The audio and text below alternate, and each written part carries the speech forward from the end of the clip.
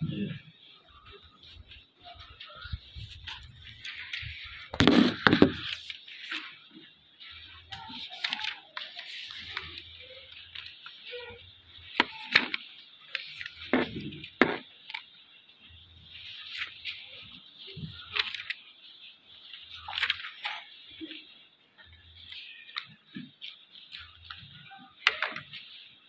morning, church.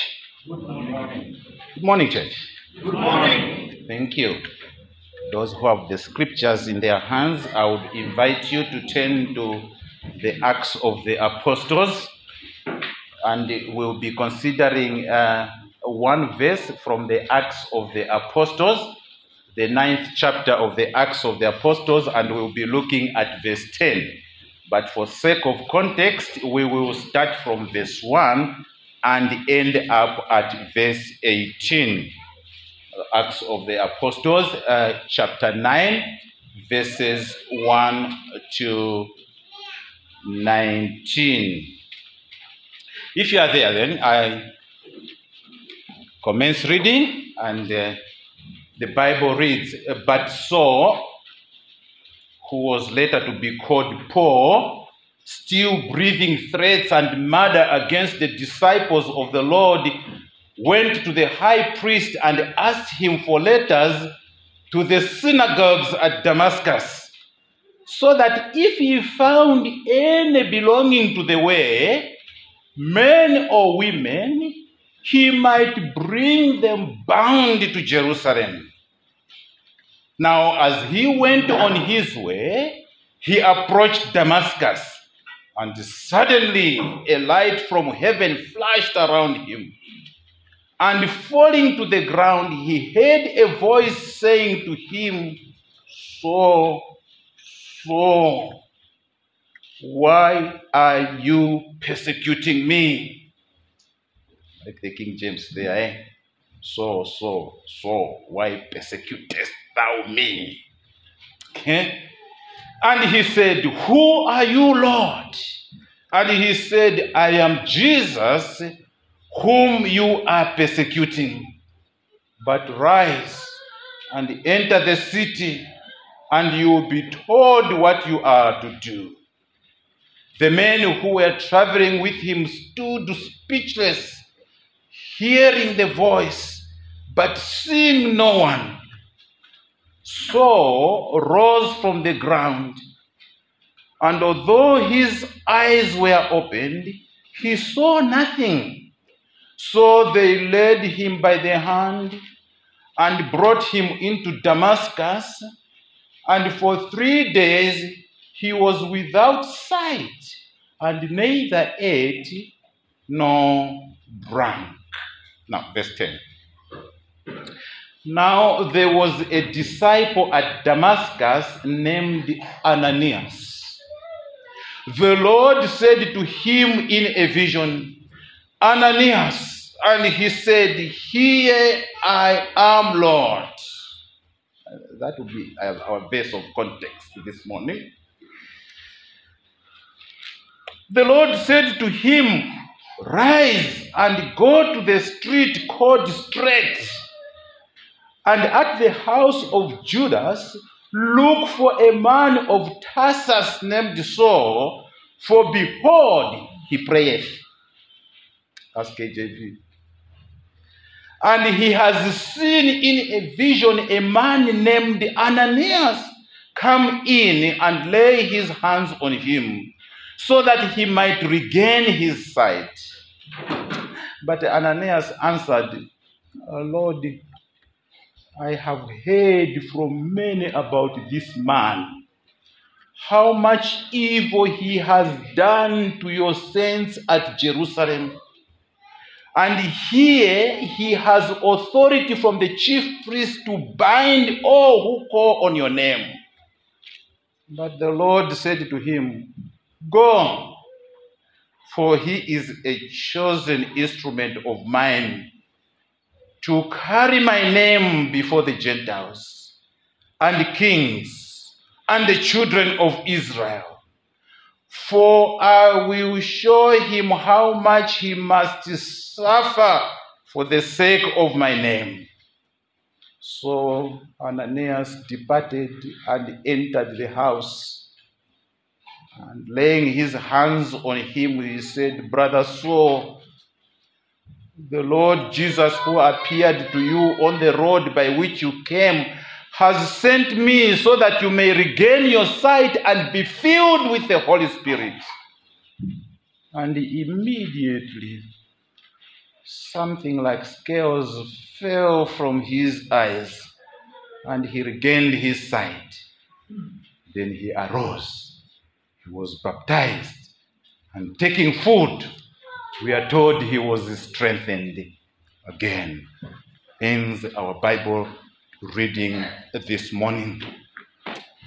I'm being told that you have been considering a series or teachings in those people that are mentioned in the scriptures, but are regarded, so to say, as non-entities. They are not so much pronounced, so that when you read the scriptures, you might only find them once or twice being mentioned in the scriptures. And because they are mentioned once or twice in the scriptures, we often wink over them and perhaps don't consider much of their relevance to the scriptures. A man in point here is this man called Ananias. We would perhaps be extremely conversant, not with this Ananias in Acts chapter 19, but in the Ananias of Sapphira, because of the story surrounding that couple. And therefore, he is popular. He's popularized, so to say, by that story. Meanwhile, if we look at Ananias as this one that we have met in Acts chapter 9, really he is just mentioned as if it is in passing. And because he is mentioned as if it is in passing, and the main actor there is the Apostle Paul or Saul of Tarsus, as I said, we wink over such characters. And off we go, reading our scriptures our own way. The danger with that is that what we read is often transmitted in what we see in the church. And we often repeat in the church. Those that we think they are not of repute, those that we think their names are not so often mentioned in the church, those that we think are timid, those that we think are non-entities, those that we think are of little help in the church, such as those, we often don't talk much about them. We wink over them. We as it were, like do a pass over. But I want us to look at this man very closely, called Ananias. And I want us to notice certain things that should arouse next time the way we view those people that we regard as of little status in the church. Now, as I said, Ananias is mentioned here, and of course he's also mentioned in Acts chapter 22. But the main portion of scripture where he is mentioned is in Acts chapter 9. Now, there are very few things, plenty things that we can learn about Ananias. And as a way of introduction, I want to pick up those few things that anybody who picks up the Bible and reads this passage or hears this passage being read to them will easily pick them out. Now, from the passage, it is easier to pick out that Ananias here is being used by God as an instrument in the process of the conversion of the Apostle Paul. That is very clear. That is very clear. Boom! There is lightning, or there is light, a great light on the way to Damascus. Boom! The apostle is blind, can't see. Boom! He is in Damascus at the house of Judas. Boom! Who comes there? Ananias. Brother Saul. Okay? So we easily see that. And say, he helped. He was an instrument that God used in the salvation of Saul. But one thing also that comes out very clear is that miracle that happened by the hands of the man called Ananias. When he goes to see the Apostle Paul in the house of Judas, what does he do? He lays his hands upon him, and we are told from the scriptures that some things like scales dropped out of his eyes, and lo and behold, the man who could not see was able to see. We easily pick up that. And we can give accolades to Ananias, isn't it? Of course we can give accolades to him. If it is these days, we'll say, perhaps Ananias will say, my holy hands have done it. Hallelujah. All right? Yes, Ananias, that we can easily pick it up. And we learn about that. But we also, there's something that we learn about Ananias here, about being obedient as a servant of God. Immediately God says, Ananias, go. Look, there's a little bit of hesitation, isn't it? There is. Wait a minute. Okay, I saw it in the vision, yes, but wait a minute. Lord, this escapade,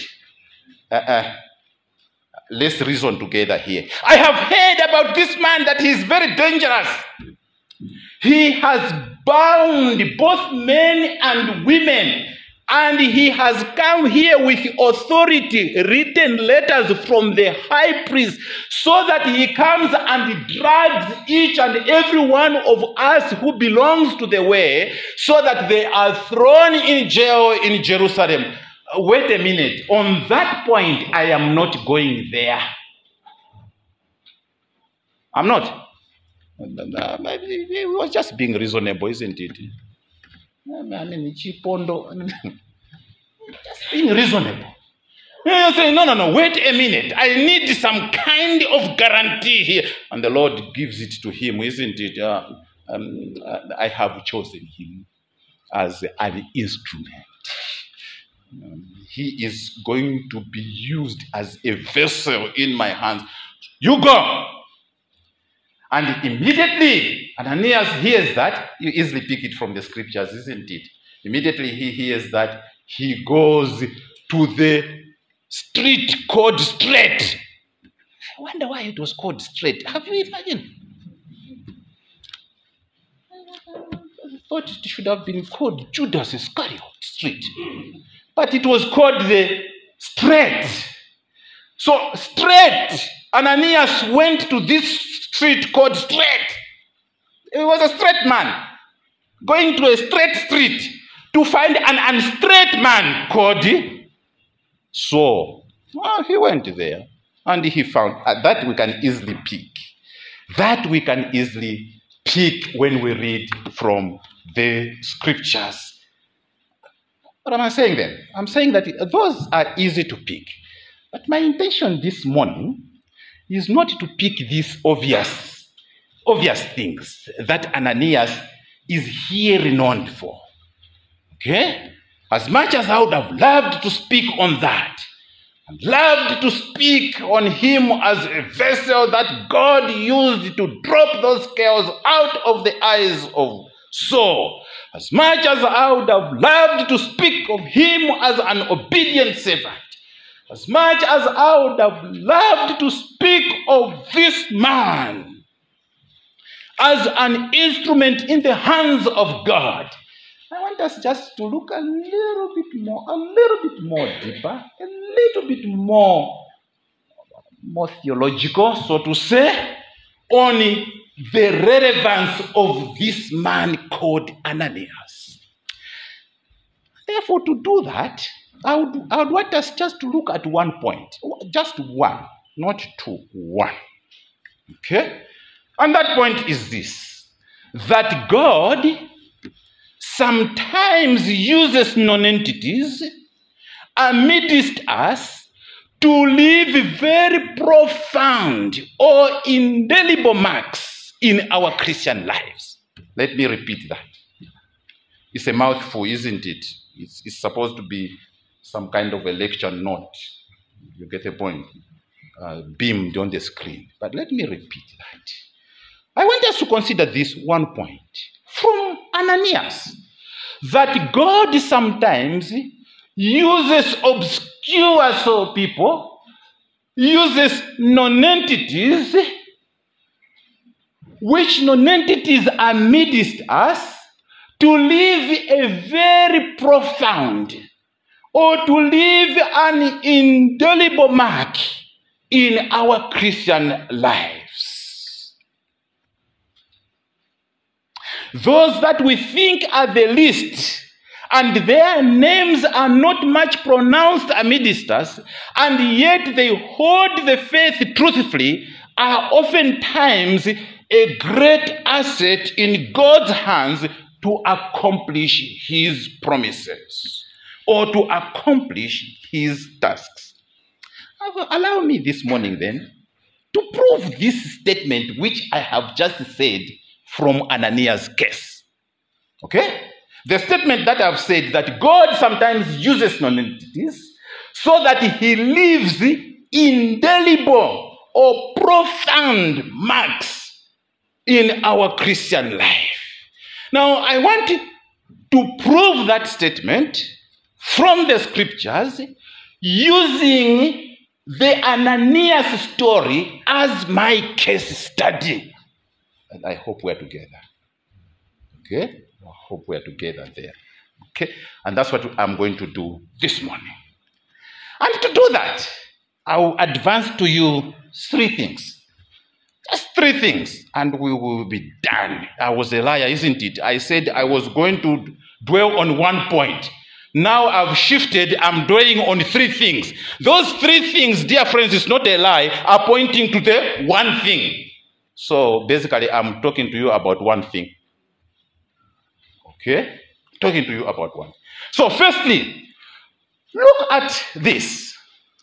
Firstly, the choice of Ananias through the vision which he saw and which God brought upon him. God is using Ananias as an instrument in the salvation of Saul. That use of Ananias as an instrument in the salvation of the Apostle Paul, dear friends, is not by chance, but by design. Okay? I want to show you how that leaves an indelible mark on the Apostle Paul. Why do I say that? Now, because Ananias and Saul, if you look at the scriptures here, Ananias and Saul, you will see and notice that they are birds of a same spiritual feather. You know the saying, birds of a feather. Yeah? Birds of the feather, buddies. Now, I want to show you that there is a similarity between Ananias and Saul that makes God design it in such a way that this Saul of Tarsus should meet this Ananias of Damascus, and that God should use this Ananias of Damascus as an instrument for the salvation of Saul. Let's read Acts chapter 22. Let's get to Acts chapter 22.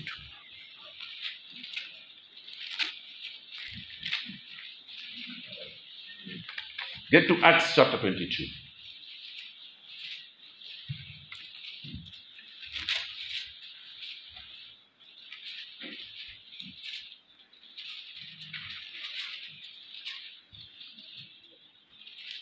Now, you remember, this is a defense that the apostle now, Paul, is making after he has been arrested and he has been brought before the tribune, so that he gives an account of this faith of his.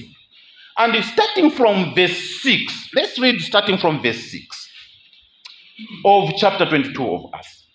As I was on my way and drew near to Damascus, about noon, a great light from heaven suddenly shone around me. And I fell to the ground and heard a voice saying to me, So, why are you persecuting me? And I answered, Who are you, Lord? And he said to me, I am Jesus of Nazareth, whom you are persecuting. Now those who were with me saw the light, but did not understand the voice of the one who was speaking to me. And I said, What shall I do, Lord? And the Lord said to me, Rise and go into Damascus, and there you will be told all that is appointed for you to do. And since I could not see because of the brightness of that light, I was led by the hand of those who were with me and came into Damascus. There we go now.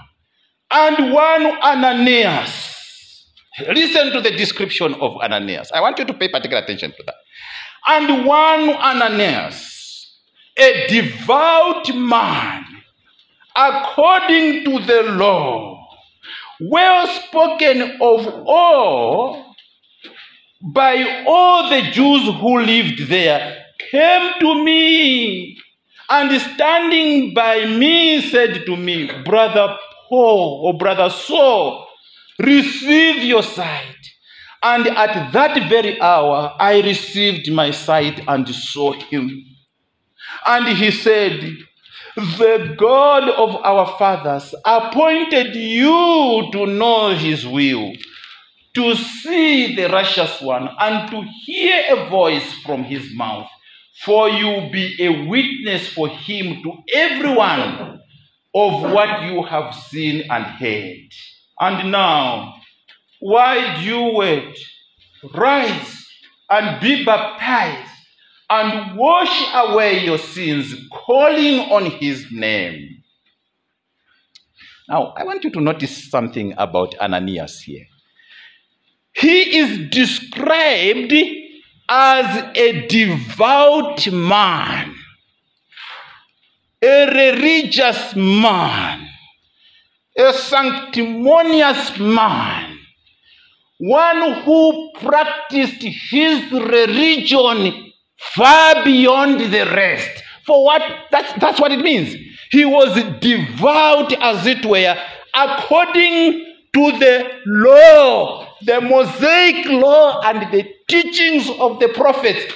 When people looked at the law and looked at this Ananias, they said there is a true example of one who is a religious zealot.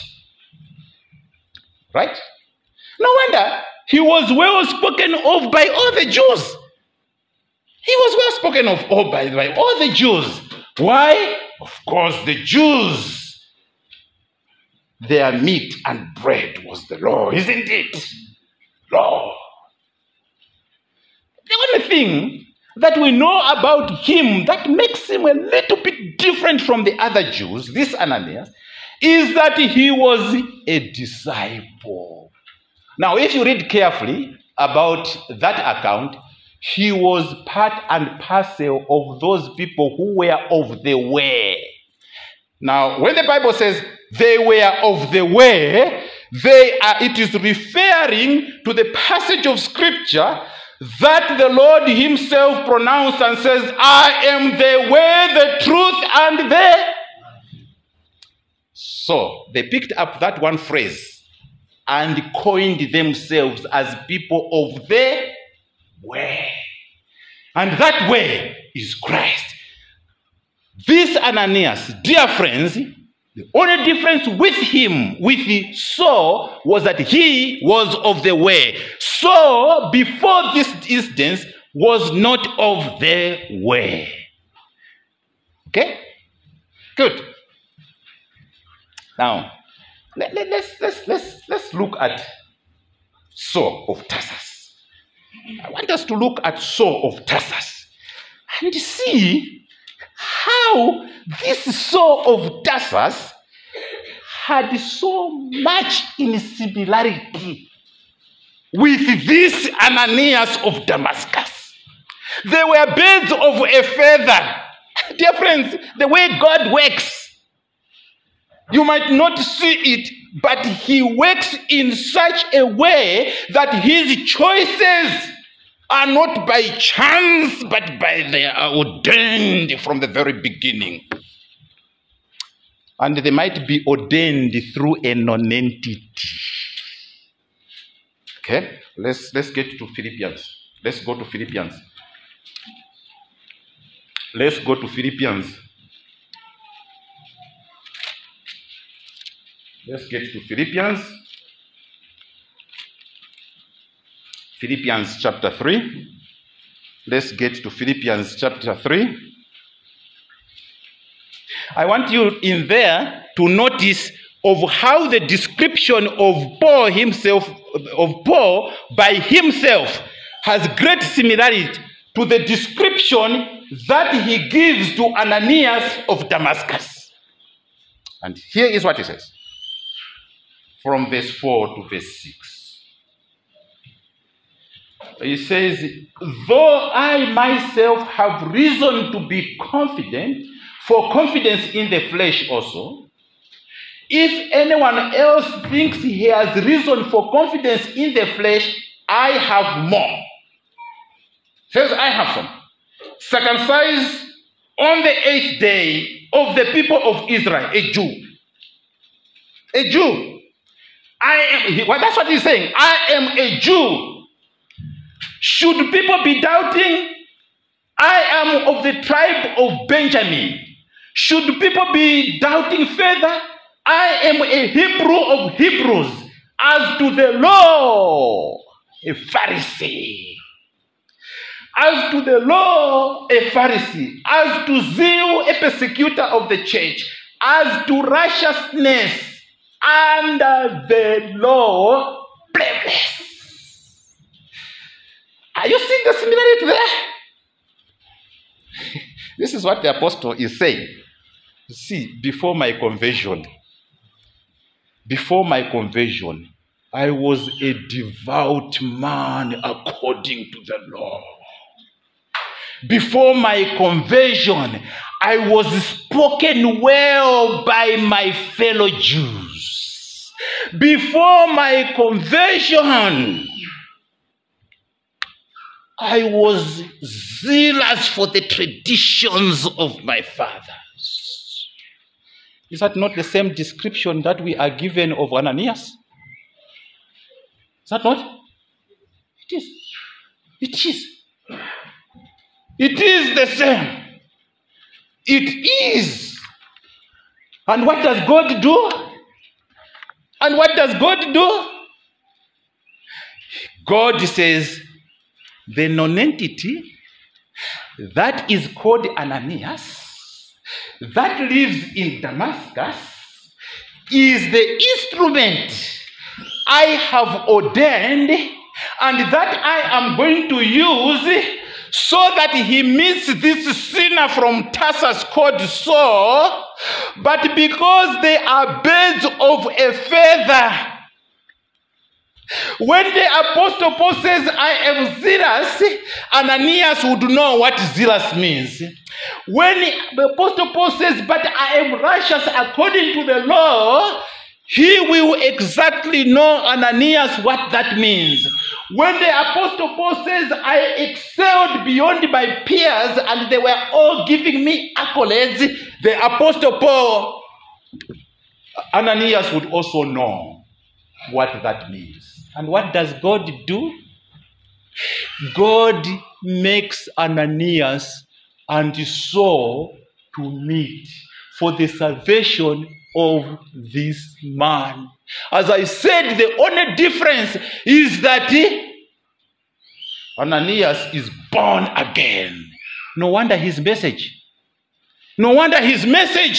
He did not stop where he was telling the Apostle Paul and saying, oh yeah, you are zealous in the faith. Yeah, your works are good. Everybody's no. Brother Paul, listen to what he says in Acts chapter 22, isn't it? That testimony.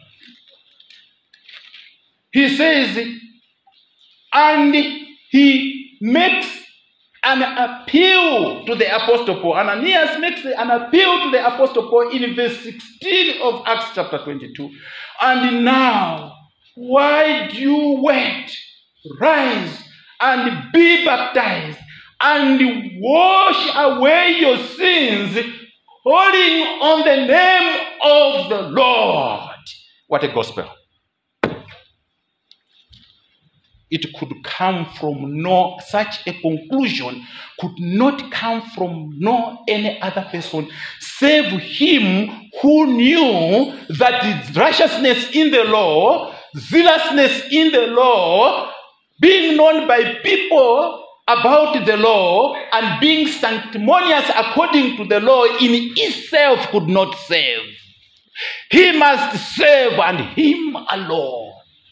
And what does he tell his peer? The same man who was under the same circumstances, under the same knowledge, under the same view about his religion. He tells him, friend, it's more than that. You need to be washed away. Your sins need to be washed away. You need to call upon the name of the Lord. You need to be baptized so that you are like me. Dear friends, can you see the great work there of a non-entity? Can you? Yes. Don't sit on the pew there and say to yourself, there is nothing that I can do. No. The point, dear friends, that we are emphasizing here is this. God uses obscure instruments to achieve great purposes. Take away Ananias in the life of the Apostle Paul. Take him away. Perhaps we would still be grappling with the unfinished scriptures, isn't it? Yes, we would. Take away Ananias from this incident, we would not have the Pauline letters, would we? Take him away, Saul might not have been saved. Don't take yourself away because you think you are not worthy to be used of God. You might be the Ananias of Damascus, who with that word completes the covenant of grace. But let me still prove my point by going to the second point. Let me go to the second point. Notice in the second place that Ananias left an indelible and profound mark on the Apostle Paul doctrinally. I want to prove that point to you. That despite him just going there and laying hands on him and say, Brother Paul, receive your sight, one of the things that we notice from the scripture is this, that Ananias left an indelible doctrinal issue in the mind of the Apostle Paul. Let me prove to you that. Let's get back to Acts chapter 19, Acts chapter 9, where we started from. Let's get back to Acts chapter 9.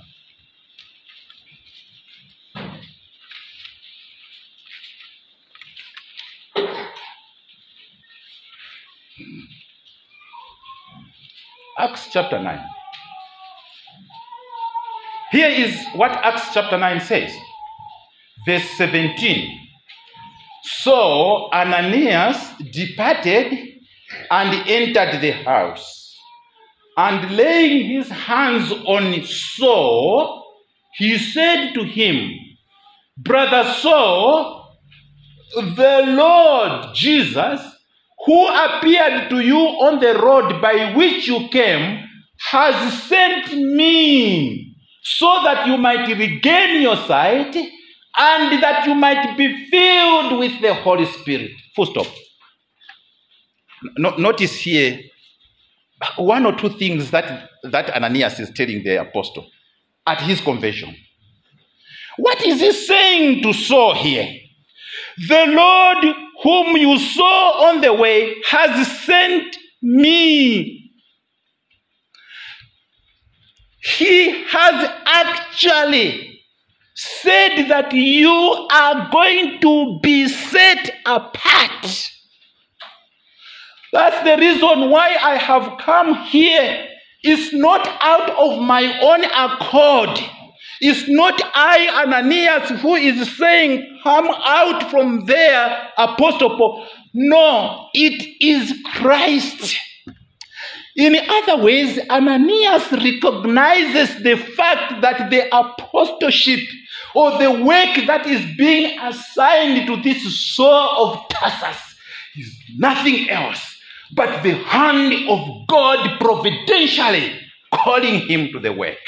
That's what he said. That's what he is saying.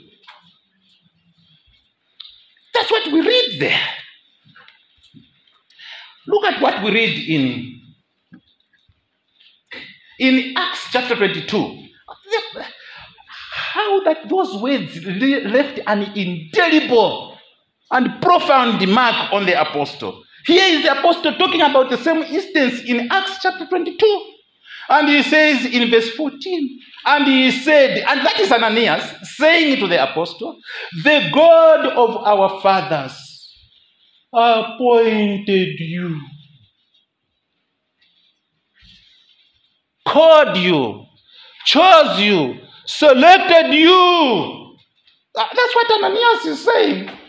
To know his will. He says somewhere, when I was with you, I chose to know nothing except Christ and him crucified. The will of God, isn't it? To see the righteous one and to hear his voice from his mouth.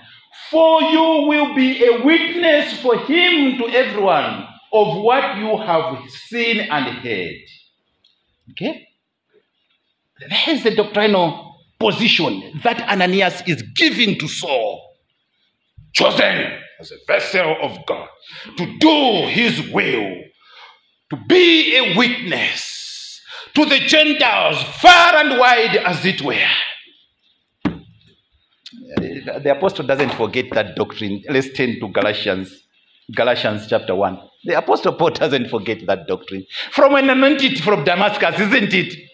From a nonentity from Damascus, these non-entities, they can leave an indelible mark on us, profound mark on us. We should not belittle them. Galatians, let's turn to Galatians in chapter 1. Galatians chapter 1.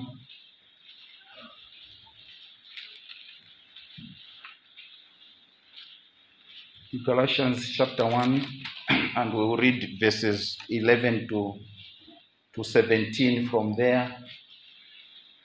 For I would have you know, brethren, that's the Apostle Paul, that the gospel that was preached by me is not man's gospel, for I did not receive it from any man, nor was I taught it, but I received it through a revelation of Jesus Christ. For you have heard of my former life in Judaism, how I persecuted the church of God violently and tried to destroy it. And as I was advancing in Judaism beyond many of my own age among my people, so extremely zealous was I for the traditions of man.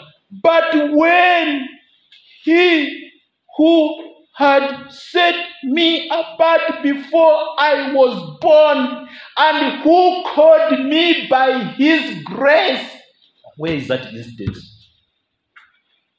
Where is that instance? Is it not in the house of Judas? Yes. And who is present in the house of Judas on Straight Street? Ananias. And who is this Ananias? The character who sits on a corner at a church there. Timid looking as it were. Even his singing is obnoxious. And yet God uses this Ananias and to impart such doctrinal issues on the head of the... He's still remembering. God who set me apart. When that Ananias came and said, Brother Paul, God has sent me so that he sets you apart to be a witness. No, let me strengthen my point. Philippians chapter 3. Let's go to Philippians chapter 3.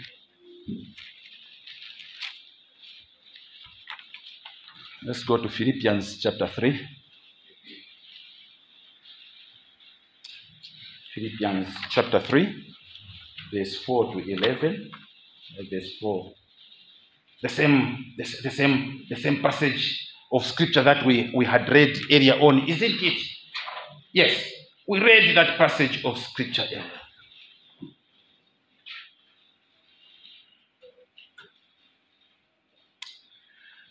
And the Apostle Paul there again is stressing the point of that the law and righteousness in the law and that which he thought was going to lead him to salvation and was doing good to God, he says that I count as dung because of the surpassing knowledge of Christ my God. When did he start counting it as dung?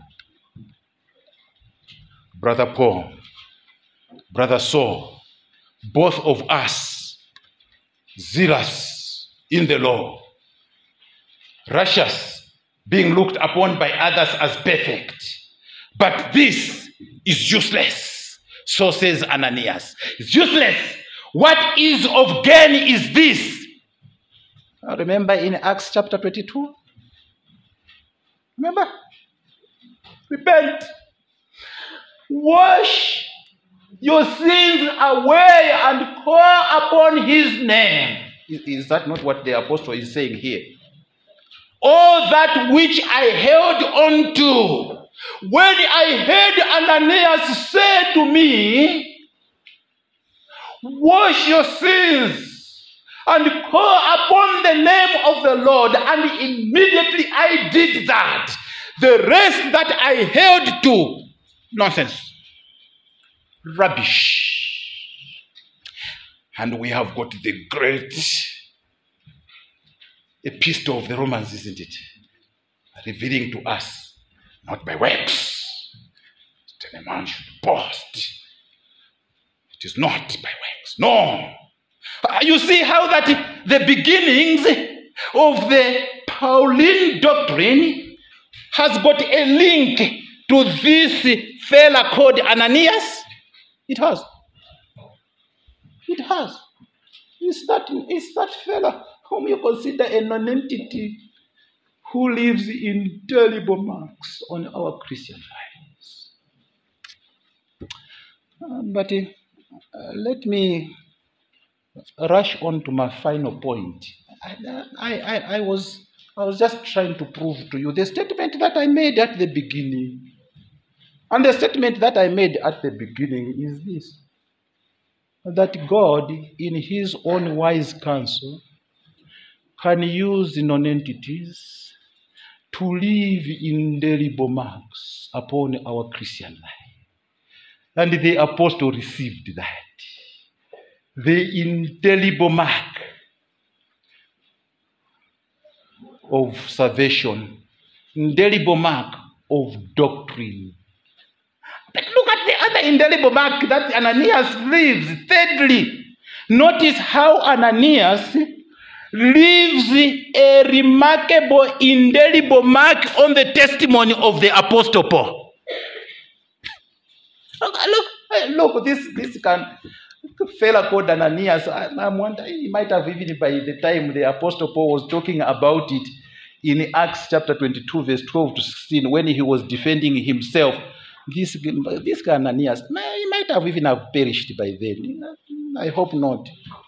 You get the point? I hope not. But time had passed. And the Apostle Paul is almost coming to the end of his ministry. And he is being incarcerated, as it were, for preaching that which he heard first from Ananias. And through his apostolic life, he has lived that, and he has said is faith and faith alone, repentance and baptism and calling upon the name of the Lord Jesus Christ alone. And he doesn't forget that, even in his old time in ministry. Acts chapter 22, back. Acts chapter 22. Back to Acts chapter 22. Here is the Apostle Paul in making his defense to the tribunal regarding his arrest. He gives evidence on being an innocent man, relying on his encounter with Ananias. Do you see that?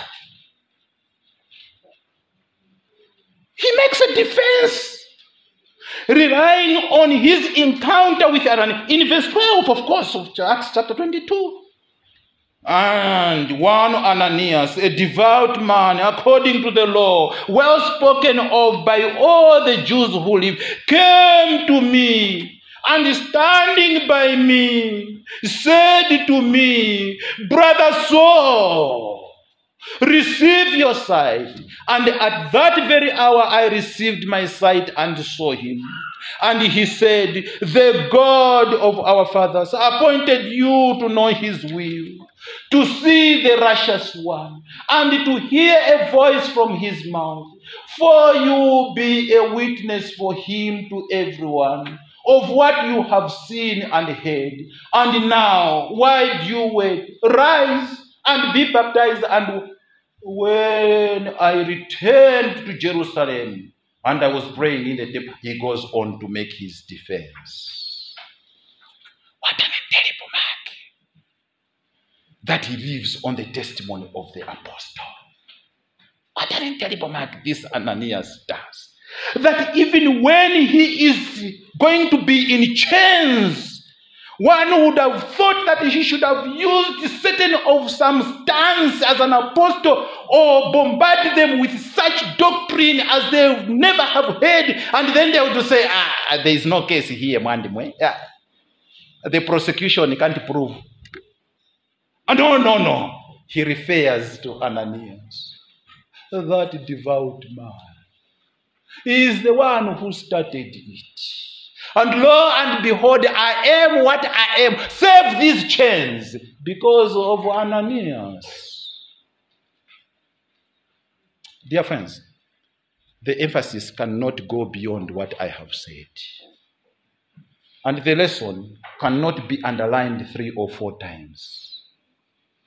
Let those that have ears hear.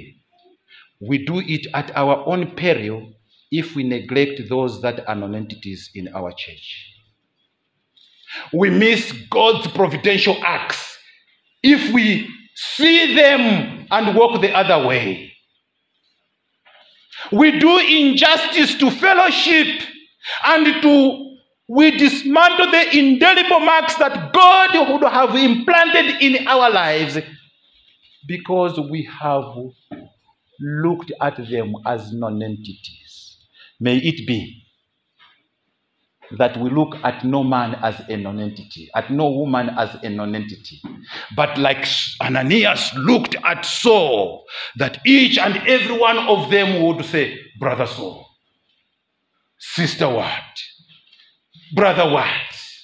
For they are instruments of God to deliver God's purposes and will in our lives. May it be so. Let's pray.